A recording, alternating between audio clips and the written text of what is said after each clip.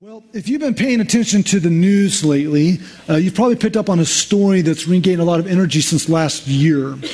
Last year, there was a very tragic incident where an off-duty officer in Dallas, Texas, came home from a shift, and she parked in the parking lot of her apartment complex. And then she went to her apartment, to which she found the garage or the apartment door open. And then she saw an intruder in her apartment and opened fire, fatally killing a man inside. Of course, if you've been following the story, you realize when she came home, she did not park on her floor. She was on the wrong floor, and then she went to the wrong apartment. And what she ended up doing was actually murdering an unarmed accountant named Botham Jean. And that happened a year ago, and it picked up a lot of energy this week because Wednesday, that woman, Amber Geiger, was in court to be sentenced. And so the news was following this, and as you probably have seen online if you've been watching the news, something very extraordinary happened in that moment.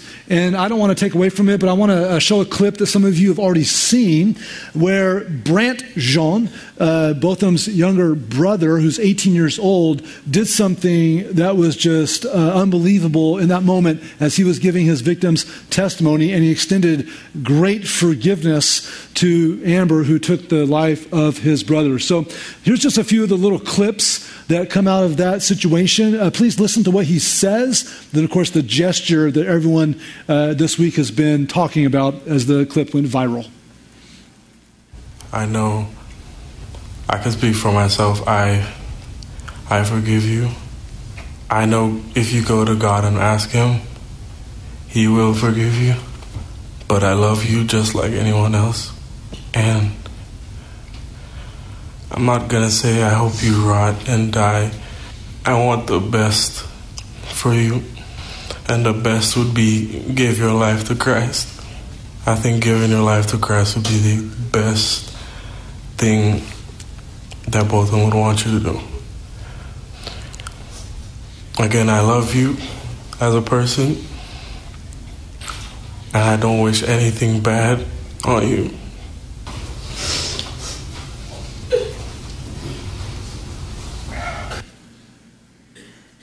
This moment was absolutely stunning, as Brant Jean was not only willing to forgive and extend the statements of forgiveness to Geiger for taking the life of his older brother, but then the gesture of wanting to just embrace her in that moment of compassion and forgiveness. And what Brant did there was to demonstrate one of the most difficult teachings we have ever received from our Savior, Jesus Christ. And it's the teaching to love our enemies. And you look at the moment that we just witnessed on that clip, and what took place isn't going to bring back Botham. It did not erase the pain that the family has and is experiencing. It didn't minimize what Geiger did that night or remove consequences for her actions, but it did bring a ray of light into a very dark situation. It did redeem a little bit the difficulty of that moment. And it left a lot of people kind of scratching their heads in amazement as to what would lead this 18-year-old young man to say things like, I forgive you, I love you just like any other person, I personally want the best for you, I don't wish anything bad on you. And the most amazing statement he said is that the best would be to give your life to Christ. And Brant Jean demonstrated this stunning kind of love that Jesus has called all Christians to live out. Now, Brant acted out of love in the situation, and loving his enemy is something that we've seen over Christian history for hundreds of years. We just don't always have a camera to capture the moments when this has taken place. But this is a teaching that Jesus has given us, to love our enemies.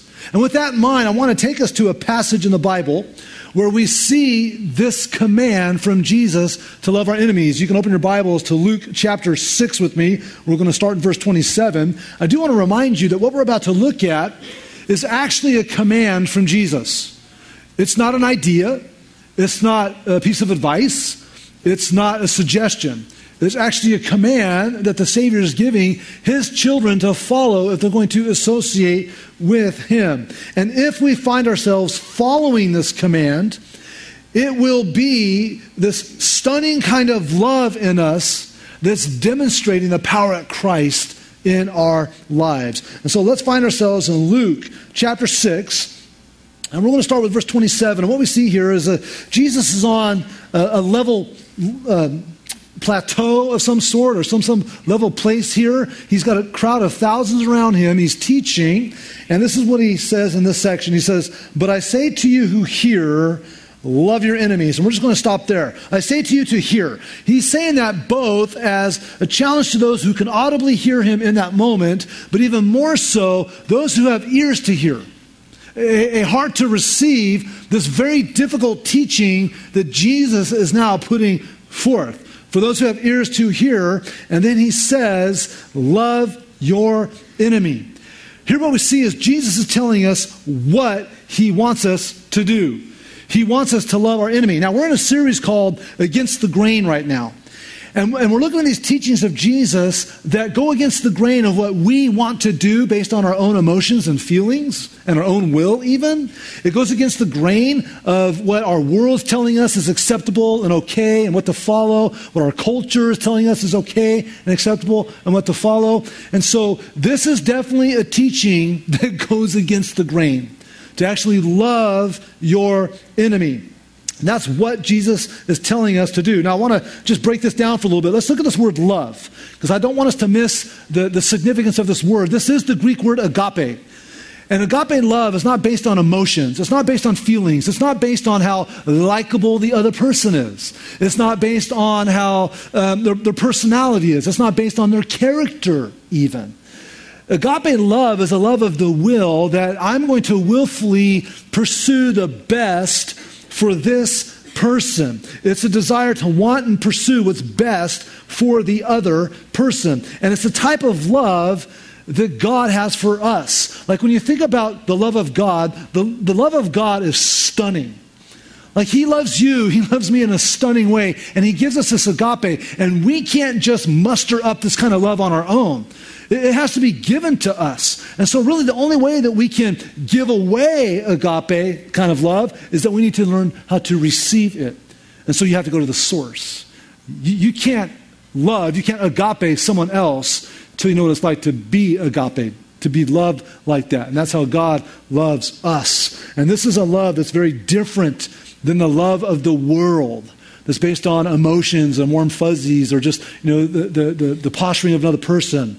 It's a love that God's called us to use and aim toward our enemies. Now, do you have anyone in your life that you would call enemies? I mean, what are the kind of people that come to your mind when you think about an enemy? Now, an enemy for the original audience, for these early Christians, might have been hostile Jewish religious leaders.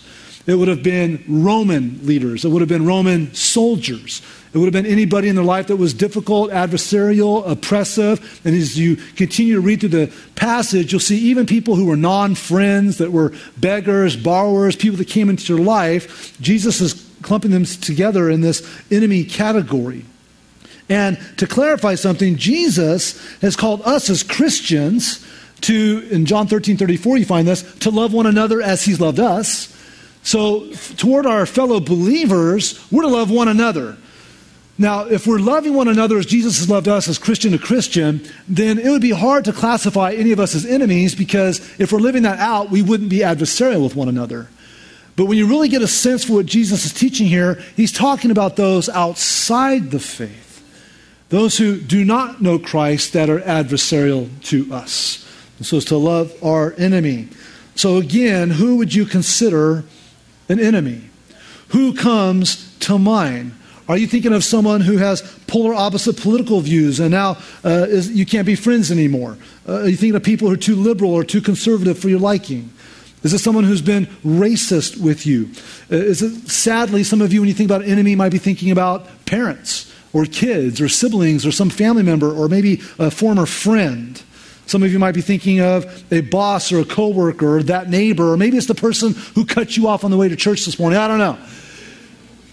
But there's some sort of adversarial relationship. And so we might not use the word enemy. That might not be, when we say enemy, we might not be thinking of people that way, but be thinking about people here that, because we all have experienced, are experiencing, or will experience these kinds of people who are adversarial, who constantly work against us, who bully us, they seek our harm, or they've hurt us, but there's no remorse for the hurt they've caused. These are the kind of people that will be coming to our minds. And when Jesus says, love your enemies, he's talking about loving those people. And I want you to think about one person in particular. I mean, hopefully you don't have a big list. But as you think about the people that would kind of fit this category as adversarial people in your life, just for the time being, just narrow it down to one for our time together. And what Jesus is saying to you is to love that person. That is against the grain, is it not? We're to love that person. That's what Jesus is saying. And when we do this, when we obey this command, it's demonstrating the power of Jesus Christ living in us. It's demonstrating Christ in our lives. Because we don't want to love our enemies. We want harm to those who have harmed us. We want the people to hurt us to hurt. That's what goes on inside the human heart. And so we really can't muster up this kind of love like we're talking about. It has to be something Christ does in us and then through us. And so Jesus tells us what to do. What is it that he's told us to do? What is it? Love our enemies. You do not sound convinced. What has Jesus told us to do? Love our enemies. And then he helps us. He helps us. He goes, let me give you 3 ways that you can act this out. And this is what I love. Jesus isn't telling us how to feel. He's not saying, I want you to feel love for your enemies. I mean, that would be a win. That's definitely evidence of a transformed heart. But he's saying, he's not telling us how to feel, he's telling us how to act. And then he gives us 3 actions, 3 ways we can actually live this out. He says, let's look at verse 27 again. He says, but I say to you to hear, love your enemies. And then he says, do good to those who hate you. Bless those who curse you. Pray for those who abuse you. So he gives us 3 action points. He says to do good to those who hate you. Bless those who curse you. Pray for those who abuse you. So go back to that person that might be on your mind. What Jesus is calling you to do is to do good to that person. He's calling you to bless that person. He's calling you to pray for that person. This goes against the grain, doesn't it? It sure does. Now, that's pretty simple. Love your enemies. You need to do good to them. You need to bless them. You need to pray for them. I think we're done here. Let's pray. Go live this out. Here we go. If only that it was that easy, right? If only it was that easy. Let's dig a little deeper. Let's look at these 3 action steps. Do good to those who hate you. We just have to take this at face value. This is action. Jesus meant for us to do good works, good actions toward those who are adversarial to us. So what tangible actions can you take, can you do good to this person who is adversarial to you? Now notice, this is not reactive, this is proactive. Jesus didn't say, wait for them to do something bad to you and then respond with good. Now that's definitely part of the calling, but he says, do good to those who hate you. This means we strike first. We strike with good first. So we don't wait for them to kind of come around. We take the initiative to go and do good to those who are adversaries in our lives. And the best example of that is Jesus, right? Did Jesus hang out in heaven waiting for us to get our mess together? And once we did, then he came to us? Because the Bible teaches that until we come into relationship with Christ, we're actually his enemy. The way we want to live our life in rebellion, the way we want to basically just give God a middle finger and say, leave me alone and I'm just going to do my life, that's an adversarial relationship. So what did Jesus do? He came to us. He was proactive. Jesus coming down, God in the flesh, and going to the cross and dying for our sins was God being proactive and doing good to us when we needed it. Didn't we need it? Oh, we needed it. And so he did good to us. And so what action can you carry out in a proactive way to do good to those who are adversaries? Because in our gut, we don't want to. But Jesus has called us to it. And so that person at work, pick them up a coffee that day or bring them a lunch. Or maybe it's that neighbor. If it's that neighbor, bring in their trash can or lend a hand next time you see them out doing something around the house. Or I cringed. I'm about to say this because the season's coming. Snow shovel, get the snow shovel out and actually shovel snow for that person. This is doing good to those people. Maybe it's that family member.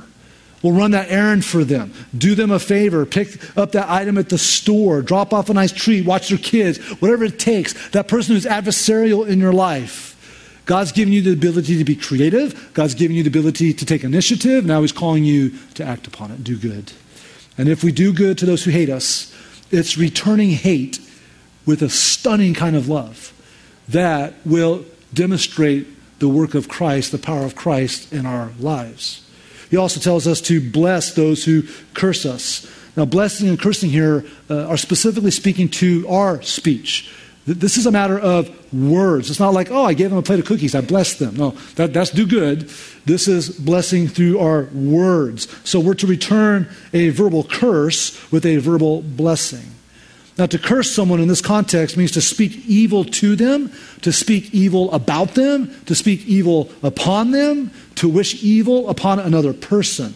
So we experience this when we encounter people who are verbally hostile, they're venomous with their words. They will take your name, they'll take the name of anybody you love, including God, and they will just vomit all sort of this arsenal of verbal hatred upon you. So we're not talking about losing your cool in a moment.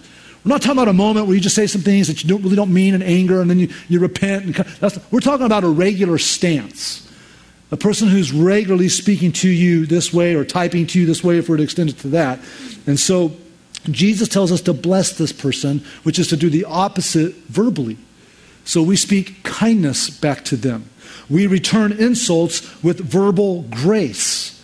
We speak well to them. We speak well about them. We speak well over them. And so this doesn't mean that we never stand up for ourselves or we never stand up for what's right. It just means that when we're attacked verbally, we refuse to respond by attacking them back verbally. Romans 12:14 says, bless those who persecute you. Bless and do not curse them. 1 Peter 3:9, we're told, do not repay evil for evil or reviling for reviling, but on the contrary, bless, for this you were called, and that you may obtain a blessing.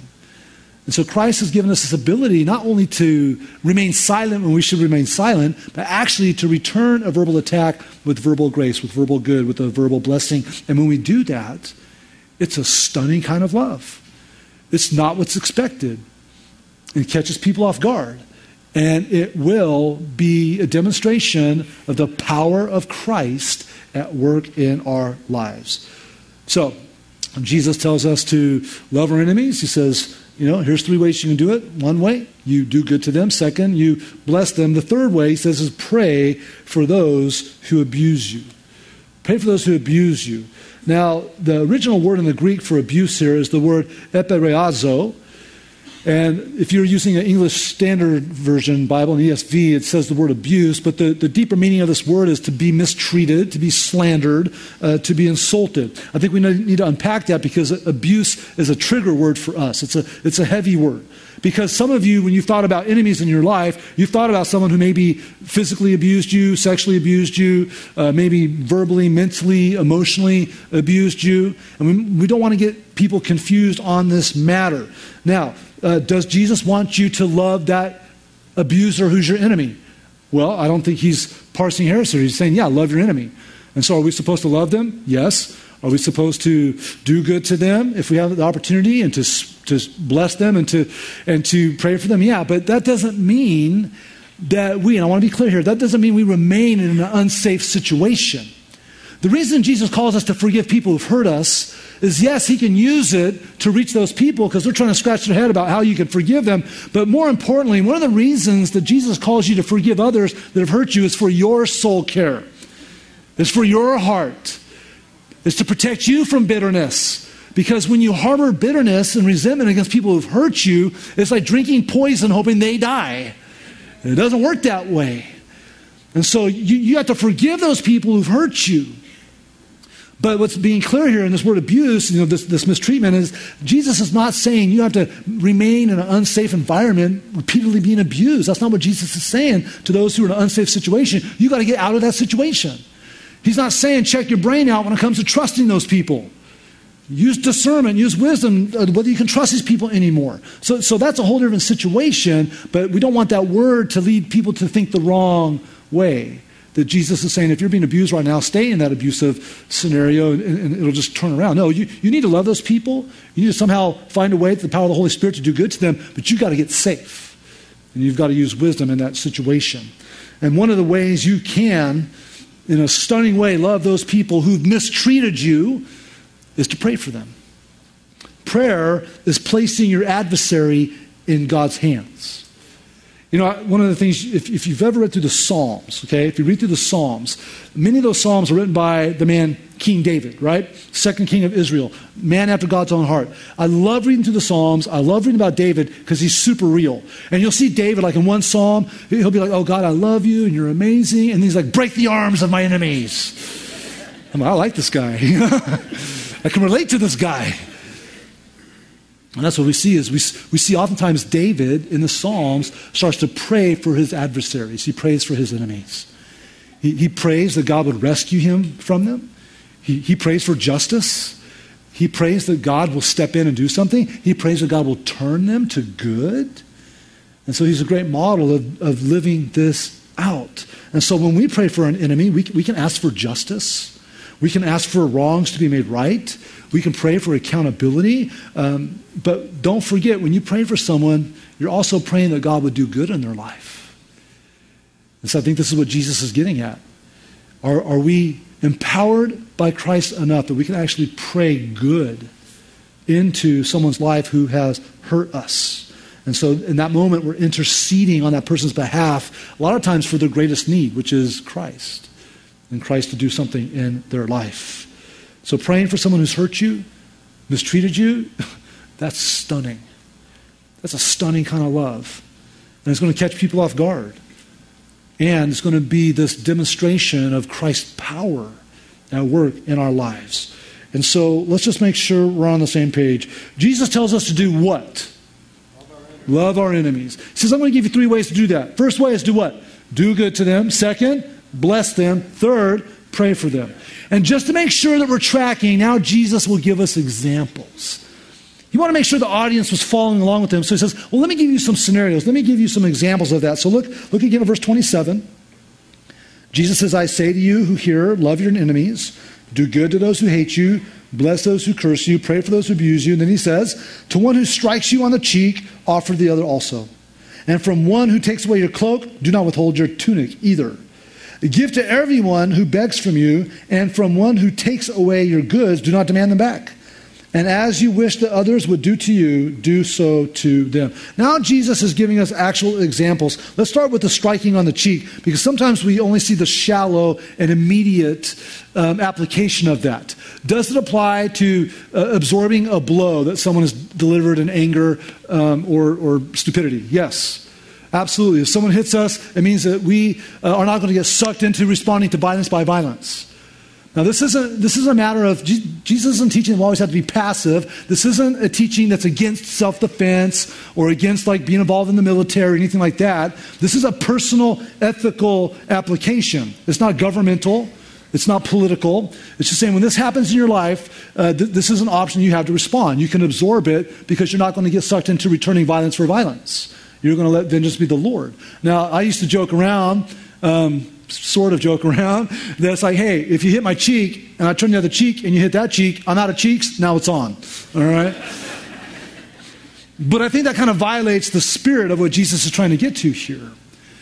Because if you actually dig down a little deeper, here's the reality. If you look at the same teaching that Jesus is teaching in Matthew 5 on the Sermon on the Mount, he gets a little more specific. He says, if anyone strikes you on the right cheek, well, if you need to strike someone on the right cheek, which hand are you using?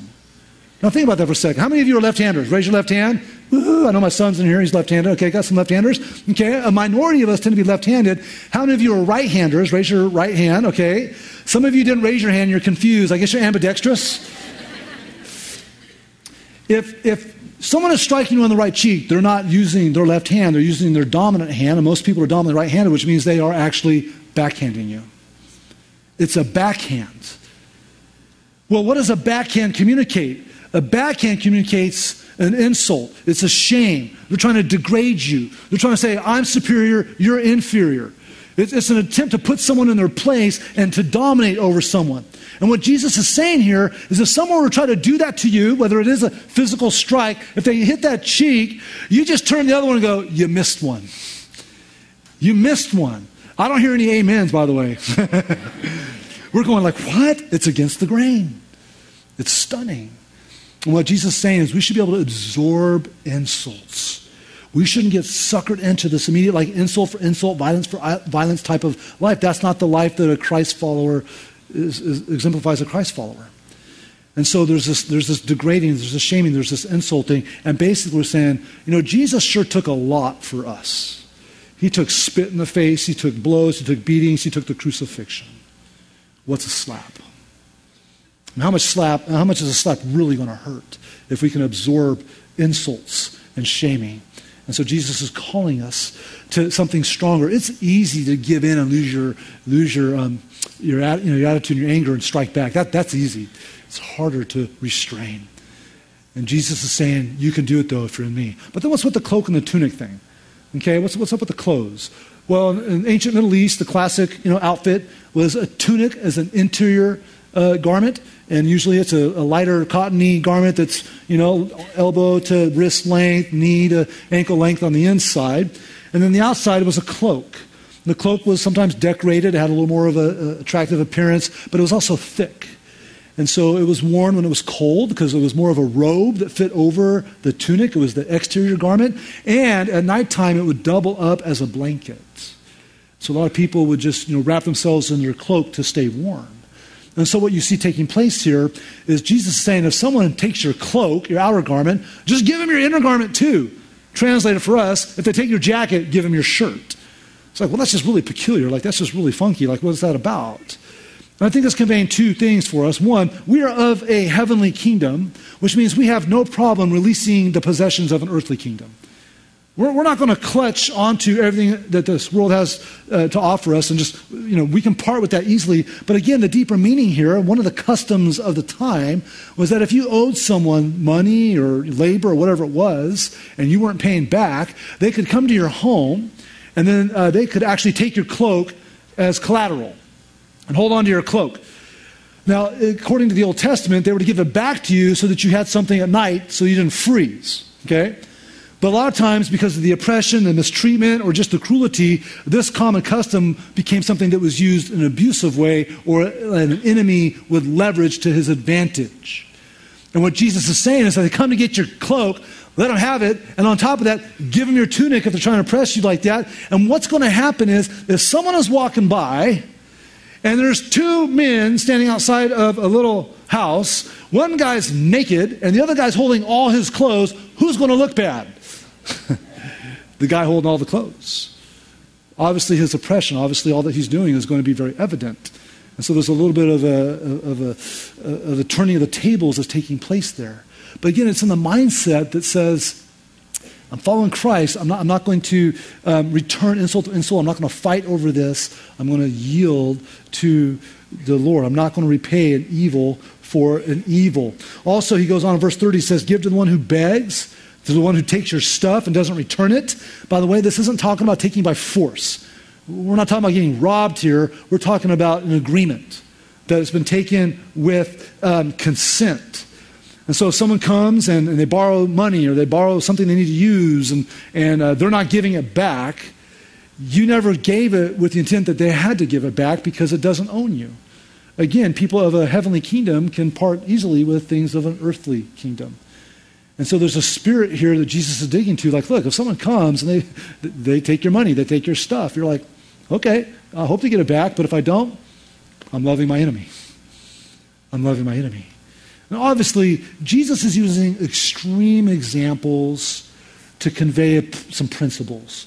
And so we don't want to get hung up on like being super literal about these extreme examples. But we do want to hunker down on the principles of what this life looks like, this life of giving. There's a quote from a woman named Amy Carmichael. She was a missionary in India for 55 years, 1867 to 1951. She said, you can give without loving, but you cannot love without giving. And I think that's what Jesus was getting to here in these last examples. Like if you're going to love your enemy, it's going to require giving at some point. Because it's not truly love if it doesn't have some sort of gift attached to it. And then, of course, Jesus summarizes with what we're familiar with as the golden rule, right? Do unto others as you want done unto you. And so he's summarizing, going, just treat people the way you want to be treated. So he helps us understand what he's asking us to do, love your enemies. He gives us 3 ways we can live that out. Do good to them, bless them, pray for them. He kind of walks through some examples of what that would look like. Even though they're from 2,000 years ago, we can get the main principles. And then this is what I love. Then Jesus cuts to the heart. He gives us the why. Like, why would you do this? Like, what's the gain in doing this? And so he elaborates on that. Look with me at verse 32, Luke 6. He says, if you love those who love you, what benefit is that to you? For even sinners love those who love them. And if you do good to those who do good to you, what benefit is that to you? Even sinners do the same. And if you lend from those from whom you expect to receive, what credit is that to you? Even sinners lend to sinners to get back the same amount. Let's just stop. What Jesus is saying is, if you just love others who love you and do good to others who are going to do good back to you and just lend because you know you're going to get it back, how is that any different than what the world's doing? How is a Christ follower looking any different than someone who doesn't know Christ? There's nothing extraordinary about this. There's nothing exemplary about this. This is just normal. It's not stunning.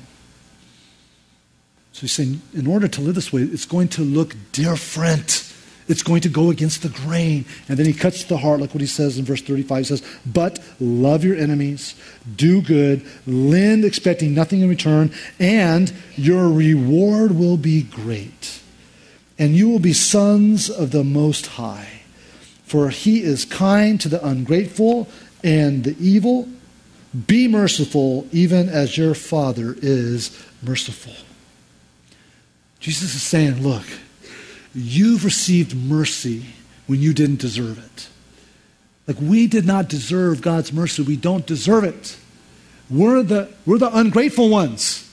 We're the evil ones. The inclinations of our heart are evil, right? So we're the ones that receive this mercy. Now he's saying, I've given you this mercy even though you didn't deserve it. Now tag, you're it. Go give it to others. And he says it's going to benefit you. Did you notice that? What benefit is that to you? What benefit is that to you? What credit is that to you? There are benefits and blessings that come with living this way. I mean, there's rewards. It says your reward will be great. Well, what are some of our rewards? Well, God is our ultimate reward, a relationship with God. Also, God's pleasure and joy over us is a reward. The joy we get in just obeying and seeing the fruit of that is a reward. God's favor and blessing in our life is a reward. Being faithful is a reward. The joy of evidencing that we're God's children is a reward. God's character coming out through us is a reward. Freedom from bitterness is a reward. A glimpse of heaven on earth now is a reward. There's so much to benefit us. Like Jesus saying, I'm doing this so it benefits you if you do this. And so we need to live that out. We need to respond that way. And then he uses the ultimate reward. He says, you will be called sons of the Most High. See, he's not saying you have to do these things to become children of God. He's saying you do these things because you're children of God. And when we live out this kind of tough teaching, you might get one of the greatest compliments that you will ever receive while you're breathing oxygen in this state, which is, you look like your dad. You look like your Heavenly Father. You act like Him. You have His characteristics. Can you think of any greater compliment than, I see God's character coming out of you? This is the great reward that Jesus has for us. Stunning. It's a stunning love. And God's called us to live out that stunning love in the form of loving our enemies. And when we do, it demonstrates the power of Christ in our lives. Now, looking at Brant Jean and what he said and the gesture he made of embracing Amber Guyger, who took the life of his brother, is very compelling. But honestly, it's going to be a little bit of a disconnect for most of us because most of us, if not all of us, will probably never lose someone as tragically and horrifically as the Jean family has. Just eating ice cream and someone comes in and shoots your loved one, right? But there are other situations that might come to our mind, other situations we can relate to. And as I was reading this text a few weeks ago and I was thinking about loving your enemies, a woman in our church came to my mind. And this is a woman who for like 2 going on 3 years have watched her actually live this out. Damaging situation in her life, divorce, unfaithfulness, and it's just splintered her family. And when it would be easy for her heart to get hard and to get bitter, she just tried to walk through her pain and walk through the difficulty, being obedient to this text.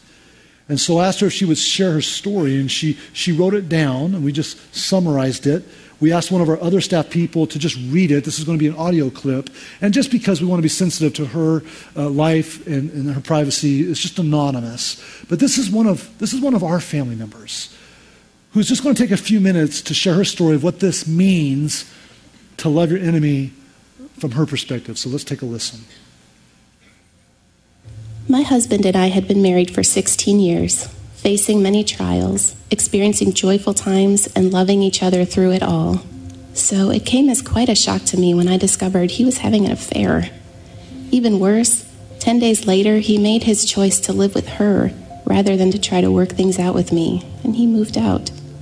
I can't completely describe the grief I experienced. It was a deep, deep sorrow that was almost physically painful. For months, I had trouble eating. I cried more tears than I thought my body could produce. Every ordinary day that followed was for me a challenging hill to climb. And even each pleasant experience had a connection to my history with my husband and was now tinged with brokenheartedness. But I love the one true God. One question kept coming to the surface of my mind. I couldn't shake it. How will the way I handle this situation be different from the way the world handles this situation? I knew it shouldn't look the same. In fact, it should be drastically different. The Holy Spirit lives in me, for goodness sake. What did I already know from the Word of God? Forgive as God has forgiven me. Vengeance is the Lord's, not mine. Live peaceably with all if possible. Do not let bitterness take root. And love my enemies. Here's where the rubber meets the road, because it was time to determine the way that godly principles would play out in real-life moments. Was my husband my enemy? Perhaps. Was his mistress my enemy? Her pursuit of his heart was very much like a strike across my cheek, a taking of my cloak, an evil committed against me. I felt I could rightly classify her as an enemy. And God tells us to love our enemies, to do good to them, to bless them, and to pray for them. The Holy Spirit convicted my heart to do the same. Don't get me wrong, I didn't suddenly have warm and fuzzy feelings about her. I had to wrestle in prayer with the Lord to be able to forgive in such a way that my heart did not demand payment from her. But God did that work in me. In fact, the first time I ever met her, I told her how much damage she had done, that she had changed the entire course of my future, and that what she and my husband had done was evil. But then I told her I had forgiven her, that I did not wish her ill, and that I was hoping to live in peace with her. She cried. She didn't understand. She told me she didn't expect me to forgive her. I walked away from that moment so glad that I had done things God's way. It felt like I had won the first and maybe the hardest battle. It felt like I was giving my future to the Lord instead of trying to control it myself. I began to pray for her, not every day, and not easily. I wasn't sure exactly what to say or ask for. I came to the conclusion that I could honestly pray in this way, believing it was in accordance with God's will. Father, deliver justice for me. Correct my husband and this woman, but please end with mercy. I do not wish to see them perish. I wish to see them choose new life in Christ. Use me in any way to accomplish this. Amen. Isn't God so good? He is faithful to his children. He has been faithful to me. God's prescriptions for how I should interact with this woman were not only meant to benefit her, but also meant to benefit me. I would say that the most wonderful thing is that God has made my heart soft. Sadness still strikes because of the loss and hurt, but he has graciously kept out any bitterness and anger. I have enormous amounts of peace. My joy is intact.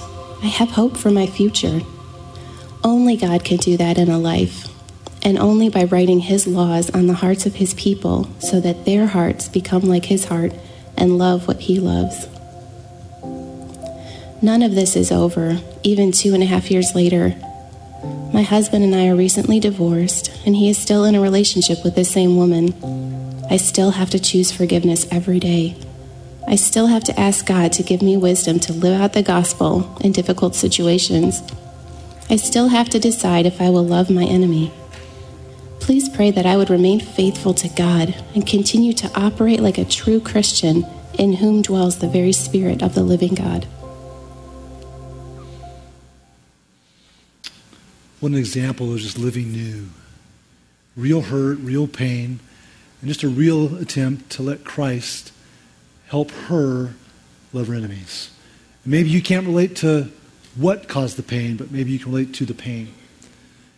And Jesus calls us all to the same, to love our enemies. It's stunning when that happens. And it demonstrates Christ's power at work in our lives. And I've got many stories from my own life of how I failed this. This is still a hard area for me to walk out, but oh, look at the time. I can't share any of those stories right now. But we've all got them. And so what do you do from here? Well, first and foremost, if you're sitting here or watching online and you don't have a relationship with God, you've never placed your faith in Christ, that's your first step. You've got to identify that because of sin, because of rebellion, you're actually an enemy of God. He doesn't want you to be.